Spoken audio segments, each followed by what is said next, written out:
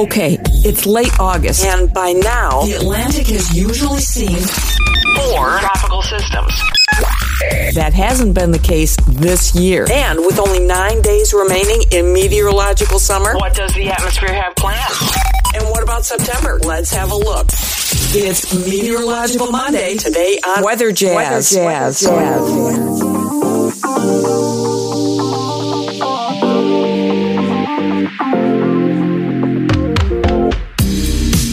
Welcome to Weather Jazz, and happy Monday, everybody. Almost the last Monday in August. We have one more to go. Weather Jazz is a world audience podcast about anything and everything, weather, earth science, and periodically even off-topic things from time to time. I am your host and the creator of the Weather Jazz podcast, Henri Bernier. I am the senior meteorologist on staff with WJW Television in Cleveland, Ohio. This is episode number 229. As I mentioned, for Monday, August 23rd, 2021. It was an active weekend, and one of the things that we'll review is the fact that Henri came on shore in a rare southern New England landfall. And that happened on Sunday afternoon. We were watching the radar, and it looked like the eye was going to, in fact, make landfall in Rhode Island. And fortunately for Long Island anyway, not Long Island, the track was pushing to the west, and it looked like it would make a landfall eastern end of Long Island, even central Long Island. But instead, it veered a little bit to the east, and the eye, and by the way, a very wide and somewhat diffuse eye, moved right along the entire shoreline of Rhode Island. Remember, Rhode Island is a very, very tiny state, and you can fit the eye of a hurricane or a tropical storm in this case right along the entire breadth of the shoreline, from the shoreline or the border with Connecticut to the border to the east with Massachusetts or Narragansett Bay. And as far as hurricanes go, and I mentioned a rare hit on New England, that is because it has been just over 30 years since a tropical system delivered a direct landfall to New England. The last one to do that, you're probably wondering, was Hurricane Bob, and that was back in 1991. I had been here in Cleveland for only 4 years at the time, and I remember Bob. I had a lot of my family members kind of hunkering down for that. And yes, there was quite a bit of damage from Bob as it came ashore also in Rhode Island, but that one came ashore as a Category 2. So the obvious strength difference certainly was felt and seen, because Henri, while there was some storm surge about 3 to 5 feet from Cape Cod through Buzzards Bay, Narragansett Bay, and into the Long Island area, and with tropical storm force winds, very strong ones at that, there was some wind damage too. The highest wind gust I saw anywhere was Block Island, because Block Island was essentially dead center with the landfall just before the eye moved onshore to Rhode Island. In between hours anyway, the Block Island anemometer reached about 60 miles per hour. And that's just under hurricane force, which would obviously be 74. Most people know that is the threshold for sustained winds, not gusty winds, but it has to be a sustained wind of 74 miles per hour. Well, Henri, today, the center has kind of moved inland. The circulation is still there. The eye is pretty much collapsed. But the central part of the system is right about Poughkeepsie, New York, as of 1 p.m. on a Monday, and it has started an eastern jog.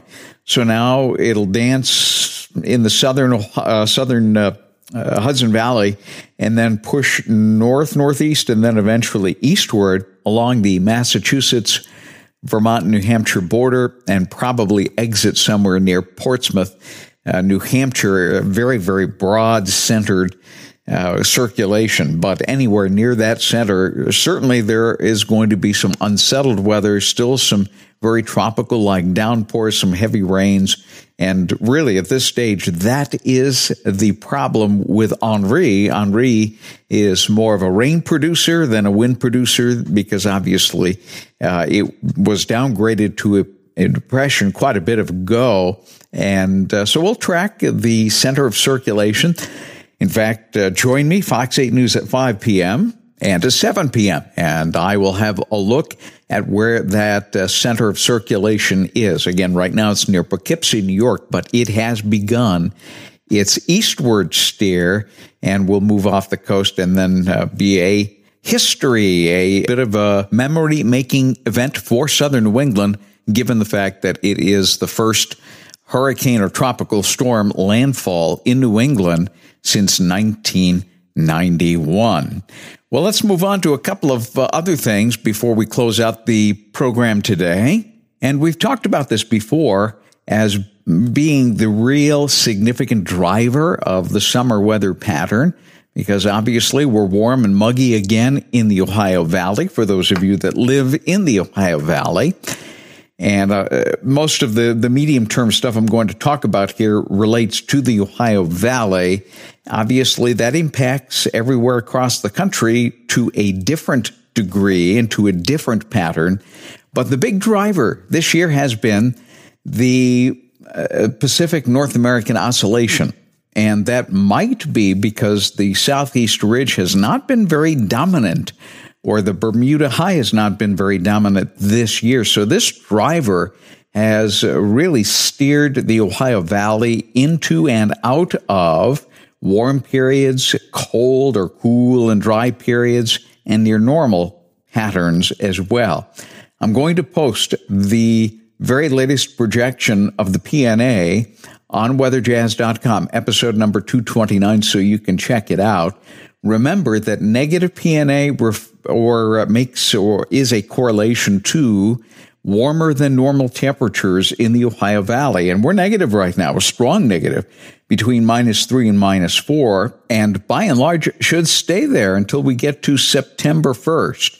You will notice on the chart that on September 1st, we rise to just a little bit in positive territory. Now, that's not going to force some very cool, dry air into the region, but what it will do, if the driver is still doing what it has been for most of the summer, it should bring temperatures back down to near normal, maybe a little below, but should also be significant in driving the humidity back down as we work closer and closer to September. Now, the onset of this has been pushing deeper and deeper into August and early September. Initially, we thought this would occur just before we flipped our calendars over to September, but now the latest is that it will be right around September 1st. If that trend continues, we're probably looking at closer to September 3rd-ish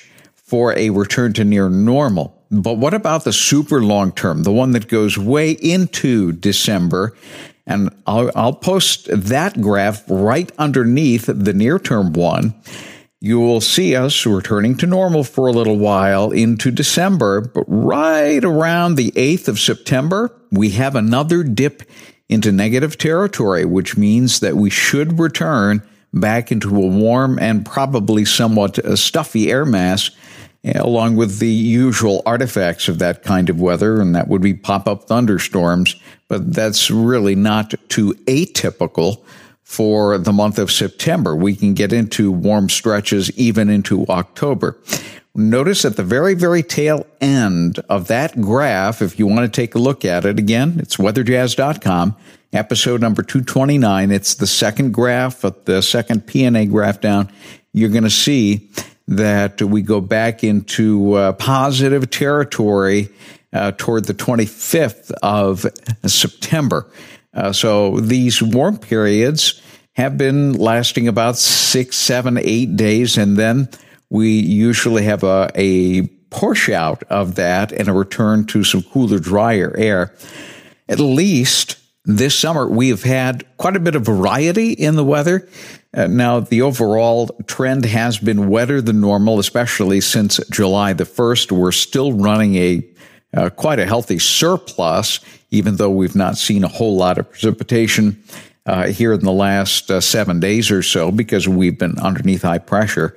But overall, it has been near normal with quite a bit of precipitation above normal. Now, that may change going into September. It looks like it wants to do that. We'll, of course, have an update for you as we continue to track the weather, near term and short term, especially on Meteorological Monday.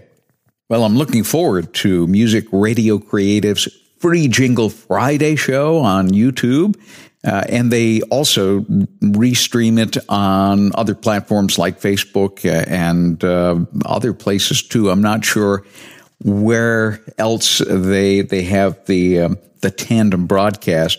They use Restream to do that. But at any rate, have to tell you a quick and funny story. On Friday, I woke up about 7:30. Made coffee, started making breakfast, and turned on my iPad and tuned into the Music Radio Creative's YouTube page, and there was the placard saying Free Jingle Friday, not about to begin. And I noticed there were only 5 people in there waiting with me, but I thought, okay, must be the fact that it's the end of August, a lot of people on vacation. Normally, it's very heavily watched. You can actually see the number of people that are watching. And so I thought, you know what? It's time to freshen up the Meteorological Monday stinger. And I want to thank my wife for doing today's, by the way. You may have recognized her voice. That was Sally's voice.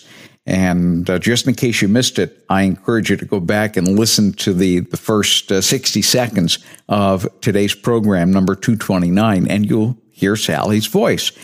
But I decided that last Friday morning it was time to freshen things up, so I sent a super chat in, and that basically gets your jingle produced by Mike Russell Live, and it's a great program because there are an awful lot of tips. I've learned quite a bit by watching Mike Russell and having essentially picked up some of their products at mrc.fm. I highly recommend it if you're a podcaster or if you want to get into podcasting. They're going to essentially give you what you need to know and more. I mean, they really go everything from A to Z, from the beginner right to the pro that has been in audio production for a long time. And so there's something for everybody. And not only that, Mike and Isabella are just fun to watch. Their husband and wife team, Isabella, I believe, is more of the business side of MRC.FM. Mike Russell is more of the practical or audio production side. And if you've never had the chance to watch, I highly recommend it. So what I might do is provide a link on episode number 229 for Friday's episode upcoming. Anyway, I was sitting there waiting for the broadcast to begin. Finally, other people were starting to say, where's Mike? Where's Izzy? 802, 803, because it is very rare for them to be late for a YouTube Live to begin. And then I read the fine print on the placard. Next one coming up in 7 days. That would be August the 27th. That's this coming Friday. So guess what? And Isabella confirmed via a Twitter tweet that she sent me. And I mentioned that it looks like I'm the first one in the queue for the produced jingles. And she texted back via Twitter, yes, you're absolutely right. You're the first one in the queue 7 days early. So, hey, at least I was early. I don't like being late to anything. Well, I hope you enjoyed today's episode. Help me to spread the word about this podcast inside your sphere of influence. And the best way to do that is by word of mouth. Tell people about this podcast. how you found it, how you listened to it, because you will, in fact, be putting a bug in their ear and letting them know that it's a cool thing to spend your time listening to. Maybe you're out in the garden doing some weeding, or you're out on a run, or driving to work, or just at home, maybe cooking dinner, whatever it might be. This is a great podcast to plop on. It's not too long. Typically, it's about 20 minutes long, each episode, etc. So let folks know about it so that we can grow the audience. If you have a question or a topic suggestion, I always welcome your input. You can easily reach me at weatherjazz@yahoo.com, and also via the Weather Jazz Podcast Audience Connect line, 234-525-5888. And if you go to weatherjazz.com and click on the contacts link at the very top, all this information will drop down just in case you're at a point where you can't transcribe anything. I get that. And that's why we make it very, very easy to click on that contacts page, and all of the contact information is there as well. Well, I am working on a Wednesday science edition up and coming. We'll see if I'm able to pull all of the correct strings and get everything in place to do that. If not, don't worry. I always have something up my sleeve ready to go, and it will be interesting no matter what happens. So we'll see you with that episode, Science Wednesday, right here on Weather Jazz. See you then. Weather and science across the globe.